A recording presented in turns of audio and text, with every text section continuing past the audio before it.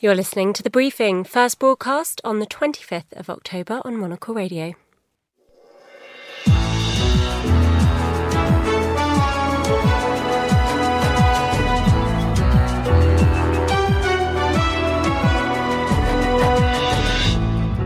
Hello and welcome to The Briefing, coming to you live from Studio One here at Midori House in London. I'm Andrew Muller. Coming up on today's programme, we're going to serve the people of this country. We're going to restore their faith in this Congress, this institution of government.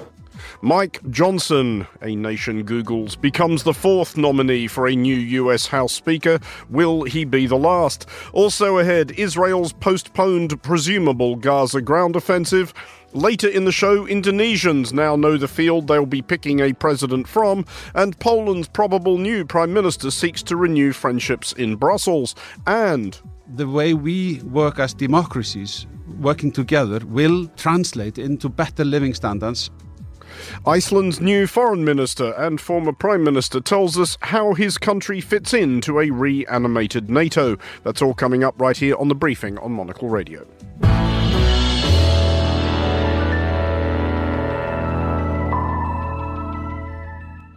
Welcome to today's edition of The Briefing with me, Andrew Muller.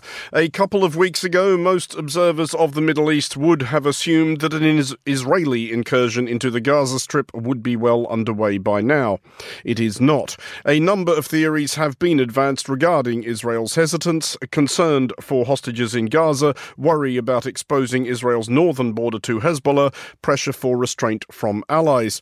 In the meantime, the aerial and artillery barrage on Gaza continues, as does the diplomatic theatre, with Israel demanding the resignation of UN Secretary-General Antonio Guterres after he attempted to contextualise the massacre carried out by Hamas on October 7th. Now, I'm joined with more from Tel Aviv by the journalist and broadcaster Emily Wither. First of all, Emily, to these remarks of the Secretary-General attempting to suggest that, for example, October 7th did not happen in a vacuum, how much anger is there in Israel at those remarks? Hello, Andrew. Well, Israel is furious about those comments. We have to remember, for Israelis, they're hurting so much right now. They're calling what happened on October 7th their 9/11. And many groups have released statements today. I'll just pick one of them out for you. The group of hostages and missing people issued a statement to those remarks saying, "Shame on you for granting legitimacy to crimes against humanity when it comes to Jews." They called the statement outrageous and say it was a roundabout way to justify the horrors that were conflicted upon the Jews. But, you know, on the other side of those comments, those remarks refer to the decades-old occupation of the Palestinian people. This year is now the deadliest for Palestinians in the West Bank in almost 20 years. And looking at Gaza, it's compared to an open-air prison. There's no freedom of movement. This is the fifth outbreak of fighting that we've seen, you know, in the last 10 or so years. And over the last few weeks that I've been here, I've found myself thinking again and again about a report that was released in June 2022 from Save the Children. It found that more than half of Gaza's children had contemplated suicide, and 3 out of 5 children were self-harming. So this was already a deeply traumatized society, where as a result of Israel's blockade and bombings of Gaza, life expectancy for Palestinians there is a full 10 years less than it is for Israelis just living a few miles away. So for those comments by the UN chief, it's very hard for Israelis to hear that right now after such a horrific terror attack. But we also cannot talk about Israel and Gaza and this attack in isolation. Things, as you correctly point out, and as that Save the Children report correctly points out, have been grim in Gaza for many years. They have obviously been much worse in recent weeks. Is it clear, though, why the widely anticipated ground assault on Gaza by the IDF hasn't happened yet? Well, as you said in the intro, there are a couple of theories for that. And it is surprising. When these attacks first happened on October 7th, Israel was very clear. They were going to go into Gaza on the ground, and they were going to stamp out Hamas once and for all. And me and other journalists, we've seen a huge buildup of troops in the south over the last few weeks of tanks and soldiers. And we were expecting that invasion to happen any day now. But Israel has come under lots of international pressure, not just because of aid to the civilians, but also they're under a lot of pressure now from the families of the hostages. They have, near nightly protests and street demonstrations in Tel Aviv where they call on the government to do more when it comes to the hostages. And there are a lot of concerns that if Israel goes in on the ground, then those hostages' lives are put at further risk. And there was a remarkable statement that came out from the politicians and from the generals saying that they are united and they still trust each other, because we have had weeks of reports of disagreements where the army, they want to go in, they want to press on with the operation, but politically it's very clear that that ground invasion is stalling. Even aside from those concerns about the safety of the hostages, and they are obviously quite reasonable concerns, do you detect any, squeamishness in Israeli public opinion about the punishment being inflicted on Gaza right now? According to Hamas, at least 6,000 Palestinians have already been killed by the artillery and air bombardment of the last few weeks. Israeli public opinion, as anybody who has spent any time there knows, is very, very far from monolithic. Is there any kind of, backlash against such action as Israel has already taken? There are a few voices that have spoken out and said that they worry about the civilians inside Gaza, but I would say overwhelmingly people here in Israel do support a ground invasion. They do support the Israeli military trying to take out Hamas once and for all. The very security of Israelis has been shattered. They are stunned that this was able to happen, and they want to feel safe again inside their country. They feel threatened from multiple fronts, and they want to see a harsh punishment put on Hamas. And so they do support the Israeli military having a strong response. Israelis will tell you that Hamas use civilians as human shields. And we do know that Hamas is firing rockets from places where civilians live, and that Hamas is embedded in the civilian community. And right now, it feels to me that Israelis just don't have the space to sort of separate the Palestinians and the Israelis. They're thinking about themselves, they're thinking about their security, and they are mourning what many here say was Israel's 9/11. Emily Wither in Tel Aviv, thank you for joining us. You're listening to The Briefing. Here is Sophie Monaghan-Coombs with the day's other headlines. Thanks, Andrew. Israeli forces intensified airstrikes on Gaza overnight and struck targets in southern Syria, killing 8 soldiers and wounding 7 more. Israel's army says it struck Syrian military infrastructure amid growing concerns that the war will escalate into a wider regional conflict. Australian Prime Minister Anthony Albanese hopes to make progress on the AUKUS submarine deal when he meets President Joe Biden at the White House. Albanese's 4-day US trip comes ahead of a visit to China amid growing concerns over Beijing's influence in the Indo-Pacific. And a potentially catastrophic Category 5 storm has made landfall on Mexico's southern coast. Hurricane Otis could cause destructive waves and heavy flooding in coastal areas, according to the US National Hurricane Center. Those are the day's headlines. Back to you, Andrew. Thank you, Sophie. You are listening to The Briefing on Monocle Radio. Even by recent wretched standards, the last 24 hours have not been a glorious interregnum for the US Republican Party or its standard-bearer, former President Donald Trump. 3 weeks after House Republicans defenestrated their own Speaker, Kevin McCarthy, for reasons surpassing the understanding of the sane, they have failed again to anoint a replacement. Yesterday's selection, Tom Emmer, giving up after a matter of hours without even proceeding to a vote. Trump, meanwhile, was once again hauled off the golf course to court, this time watching his former fixer Michael Cohen testify in Trump's New York fraud trial, while in Georgia yet another of his former lawyers pleaded guilty to trying to fiddle the 2020 election and appeared poised to flip. Well, I'm joined now by Chris Cermak, our Washington, D.C. correspondent. Chris, first of all, how far are you from being nominated for Speaker at this point?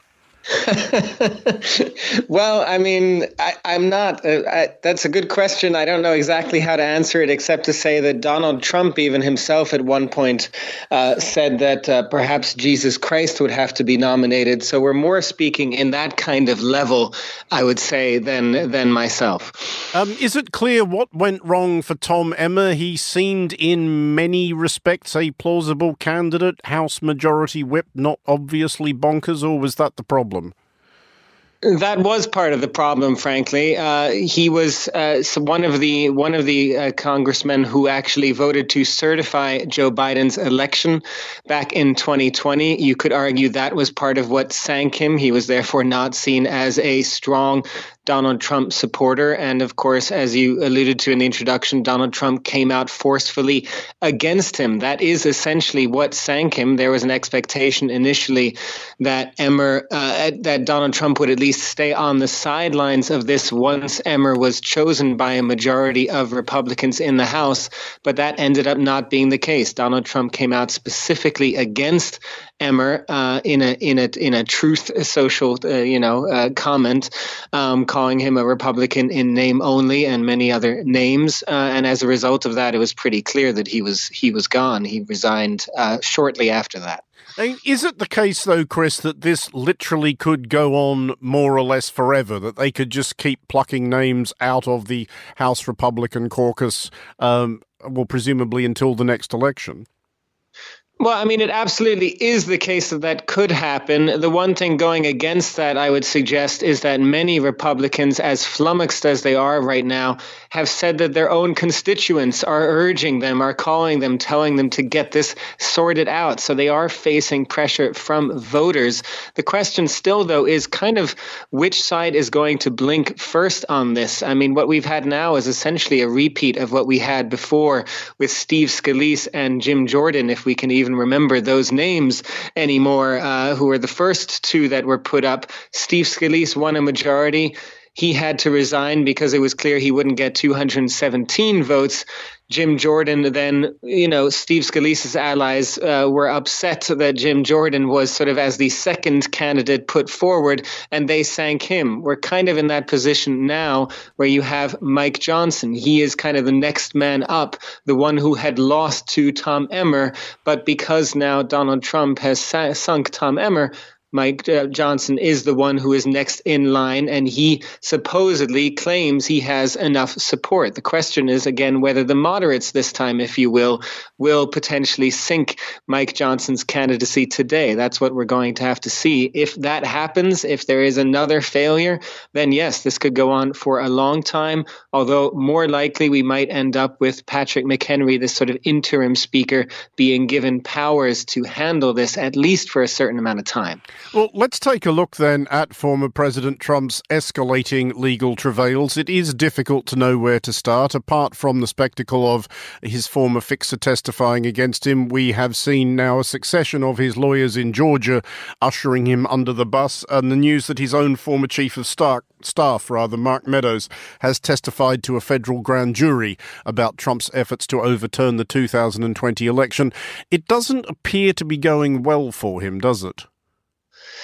It does not appear to be going well, Andrew. At the same time, the only thing I would say is, even when you look at, for example, the various guilty pleas that we've seen in the Georgia state case by 3 of his former lawyers now against him, it's still, as is always the case in many of these things, there is a difference between whether you are testifying against Donald Trump or whether you are, pleading guilty for actions you have done yourself.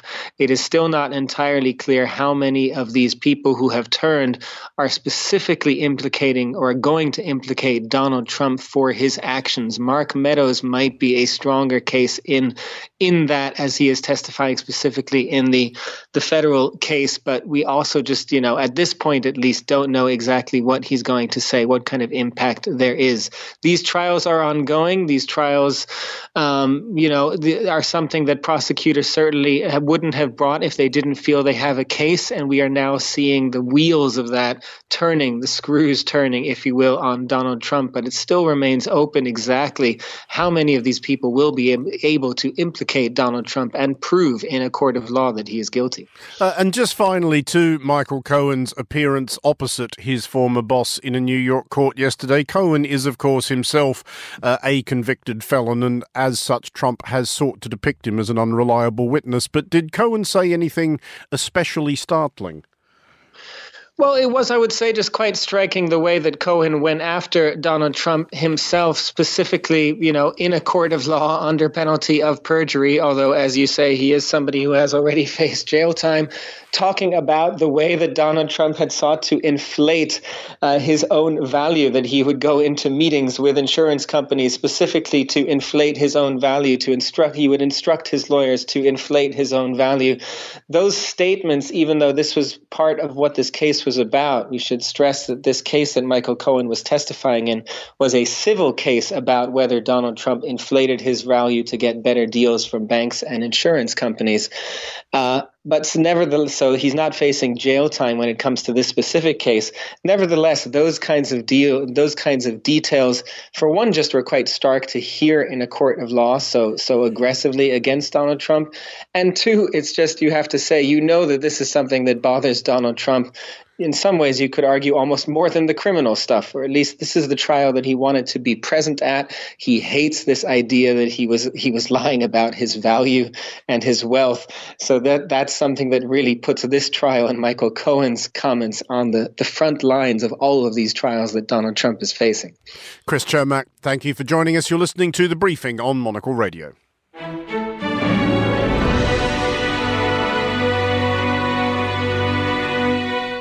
This is The Briefing with me, Andrew Muller. In February, the world's third largest democracy will choose a new president. Indonesia's current president, Joko Widodo, is prevented from running by term limits, though machinations are afoot to ensure a measure of continuity. His son, Gibran Rakebuming Raka, presently mayor of Surakarta, will be the vice presidential running mate of current Defence Minister Prabowo Subianto. Well, I'm joined now by Erin Cook, Jakarta-based journalist and author of Dari Mulut K. Mulut, a newsletter about Southeast Asia. Erin, first of all, there needed to be, did there not, a special court ruling on Raka's eligibility to serve as vice president? Yes, and it's been very divisive. So last week, the Constitutional Court, which is just to add an extra layer to it, headed up by Gibran's uncle by marriage, they moved to somewhat repeal a decision from 2017, which instituted a minimum age for presidential and vice presidential candidates. It was currently at 38. At 40 rather. Gibran is 36, and they've said, okay, if you're above the age of 35, but with enough public life experience, then we'll let this one slide. And of course, Gibran's been the mayor out there in Surakarta for a few years now, so he's gotten through no problems at all. It's been very divisive, though. A lot of talk about shoring up the Jokowi legacy and extending his own dynasty. It's kind of played against what Jokowi's always put himself forward as over the last 10 years as, the outsider man, the man who is going to break these sorts of structures that have kept the elite in power since the fall of Suharto in 98. So it's been very disappointing to a lot of voters. I mean, presumably Subianto thinks there is some value still in the Jokowi brand, but is the incumbent president still broadly popular? I guess the obvious question being, if he could run again, would he win? Yes, Jokowi is still immensely popular. There's a movement that has since died out, but up until about July this year, there was a huge campaign to get Jokowi to run for a third term, which is against the Constitution, but there was a bit of a push to change the Constitution to allow that, kind of arguing, he got ripped off with 2.5 years of the pandemic. Let's give him another go to keep the ship right. That was not successful in the end. But we have seen since then all three of the presidential candidates, both Prabowo and Ganjar, who's also closely linked to Jokowi, have said that they'll be continuing his programs as if successful going forward. Anies Baswedan, who's got his own personal beef with Jokowi, hasn't been quite so strident, but is increasingly saying, yes, I'll move the Jakarta capital as well, move the capital out of Jakarta as well. I'll continue the economic projects, the infrastructure. So I think the legacy of Jokowi is an enormous one on this election. I mean, Subianto has had 2 previous cracks at this. What is his basis for thinking this will be any more successful? Isn't he any less a divisive a character than he generally has been? That's a very interesting question. He had an excellent kind of funny speech today talking to supporters right after he registered his 3rd nomination for president. And he said quite bluntly, I haven't won before. Everybody thinks I'm old. Everybody thinks I shouldn't have this. But there is very much a view that this is his time. He's bizarrely popular among millennial voters, which is the largest cohort in Indonesia now, and Gen Z voters as well. And those sort of voters between 18 and 40 or so have been largely saying, we think it's time to give the guy a chance. And I think the move with Gibran, given his age, might be to sort of balance that, the old and the new. Well, just finally then, aside from the desirability or otherwise of establishing some kind of Jokowi dynasty, what are likely to be the actual main issues that people will make their choice on? That's a very good question. I think all of Indonesia's been asking themselves that so far. It has been, we're still 4 months out, but it has been a noticeably issue-less campaign period so far. The economic recovery after the pandemic is a major, major concern, particularly among those millennial and Gen Z voters who are trying to build up their careers and get back on the path after the pandemic. So I imagine that we'll be seeing a lot of that. We may also see a bit of foreign policy take on prominence as well. The issue in Palestine and Israel, of course, is very, very important to a lot of Muslim Indonesians, which make up 80% of the country. To come out strongly in support of Palestine is always a good move. Anies Baswedan has already promised that he'll fix the situation if elected next year. So I expect we'll see a lot of that as well in the coming weeks. Erin Cook, thank you for joining us. You're listening to The Briefing on Monocle Radio.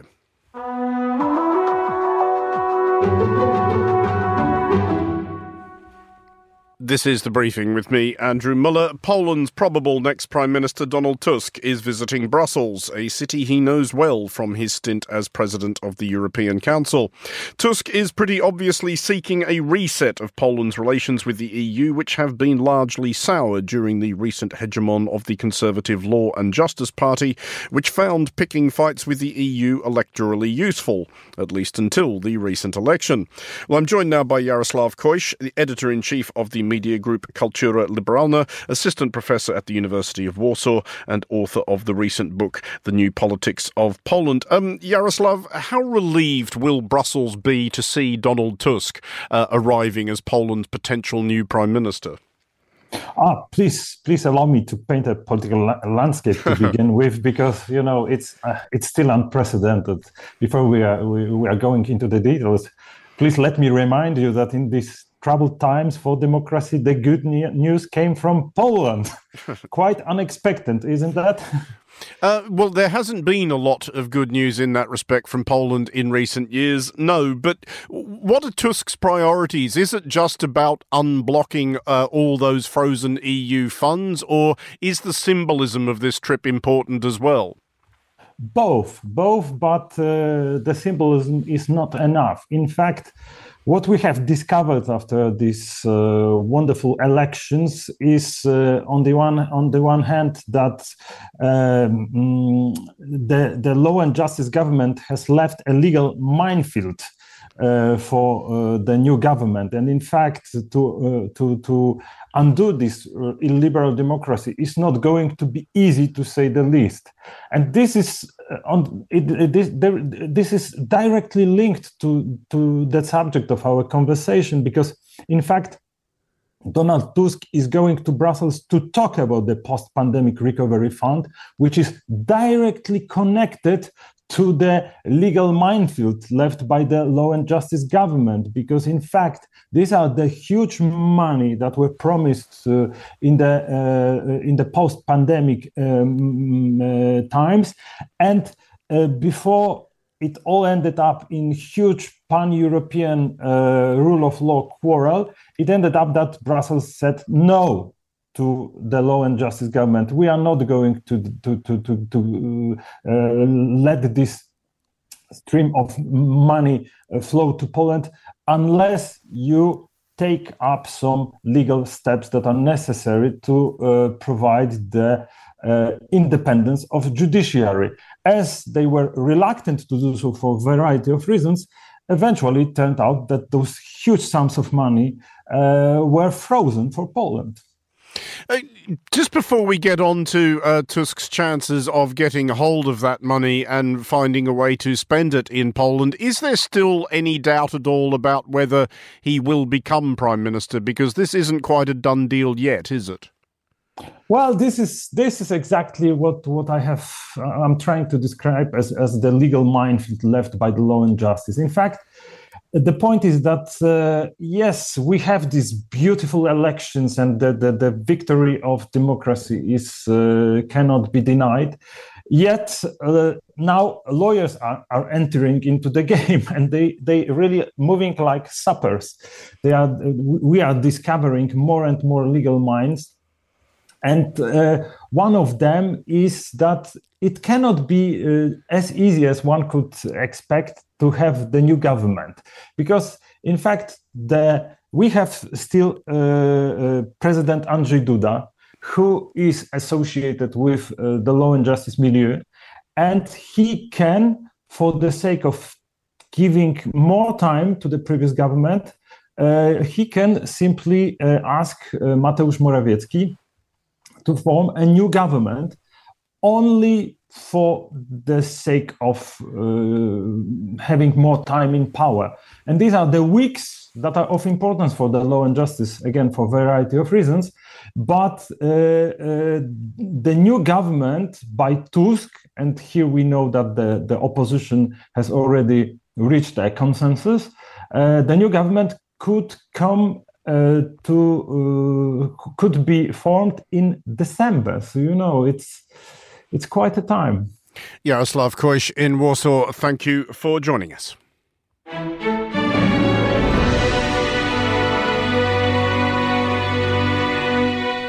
This is The Briefing with me, Andrew Muller. And finally on today's show, the former US Navy airbase at Keflavik in Iceland has become busy once again with NATO military visitors. In August, 3 American B-2 bombers touched down and 4 F-16 fighters and 100 accompanying personnel arrived yesterday. Iceland appears poised to resume its position as a key NATO way station. At the Arctic Circle Assembly in Reykjavik last week, I spoke to Iceland's recently installed Foreign Minister and former Prime Minister Bjarni Benediktsson. I began by asking whether Icelanders needed to get used to the idea of an enlarged foreign military presence. Well, that can certainly not be excluded, that we will see the need for more temporary presence from time to time. But permanent presence is not being discussed at the moment. What we've seen is, since the base was closed, the US base, which we had here, a lot of things have changed in the world and tensions have arisen again. Of course, milestones such as the invasion into Ukraine are of importance. But even prior to that, we had seen more activity in the oceans around Iceland, which gave reasons for concern. So on the grounds of the bilateral agreement, I think we had already seen a renewed interest in the potential that the Keflavik Airport has to offer. And this has to do with, for example, the submarine traffic that we've seen increase in the last decade or so. I think we have already seen a big change. And as you mentioned, the investment that is taking place at the moment in and around Keflavik Airport is a signal of what the new times look like. Leaving aside the obvious ones which are concerning every foreign minister at the moment, those things like Ukraine and the Middle East, what do you maybe see as likely to be your priorities closer to home? Well, at the moment, I mean, we're, as we are speaking here at the Arctic Assembly, in the Arctic Circle Assembly, I think Arctic matters will continue to be a priority matter for us. The security and sustainability, peace in the region. We also have a lot to offer in a world which is seeking for a green energy transition. As we very early last century started investing in geothermal. So with electricity being drawn from hydraulic power plants, we have knowledge, we have experience that we have to offer, and we want to use our foreign service as kind of a corridor for sharing that experience with others.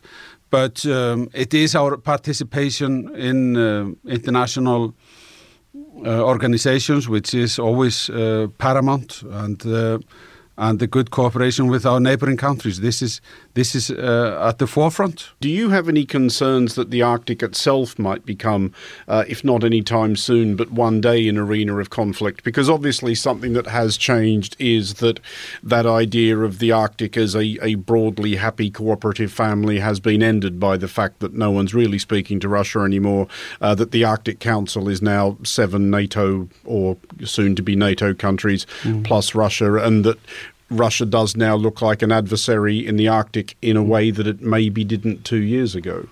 Well, I think we've started off from a strong point. I mean, there is cross-country understanding that we need to maintain the Arctic as a low-tension area. Is that 100% realistic? We'll have to see, but that's where we start from. This is our aim, to maintain the Arctic as a low-tension area so that our other goals can also be met. But at the moment, as you say, there is in the Arctic Council the issue with the invasion, and therefore Russia is a little bit, let's say, marginalized at the moment, even though scientific work is still being done. And we hope that we can continue doing the research and scientific cooperation that is key in the Arctic Council work. And we just have to believe in a more peaceful future where we will, at the end of the day, even though we are at the time dealing with the situation regarding the invasion, that we will succeed. When you and other Arctic leaders or Nordic or Scandinavian leaders gather together, is there ever any kind of, I guess, frustration that the rest of the world can't be like this, that other countries elsewhere in the world can't just get together and have what to the rest of us seem like fairly rational, pragmatic, reasonable conversations? Well, I'm not sure if I would say there is frustration, but I think we are very well aware that we can give a good example. And I think that we also have a duty to do that. And at the end of the day, it's about living standards. It's about peace. And, as former finance and economics minister, I sometimes was involved in discussing those indexes which are around well-being of people. When you go from measuring quality of life based on GDP per capita and you start talking about security, I mean, how well connected are you with your family members, and how secure do you feel with regards to your job or just at your home? How is your access to health services and all of those things? Now, we are a region which can offer the best living standards on those measures, as well as those that rely on GDP. And on those well-being indicators, I think we can show very clearly and statistically that the way we work as democracies, working together, will translate into better living standards, and that hopefully will get other enthusiastic about the ways they manage their societies. That was Iceland's Foreign Minister Bjarni Benediktsson. For more from the Arctic Circle Assembly, do tune in to Saturday's edition of the Foreign Desk. That is all for this edition of The Briefing. It was produced by Lillian Fawcett and Sophie Monaghan-Coombs. Our researcher was Harrison Warlock and our studio manager was Callum McLean. The Briefing returns tomorrow at midday UK time. I'm Andrew Muller. Thanks for listening.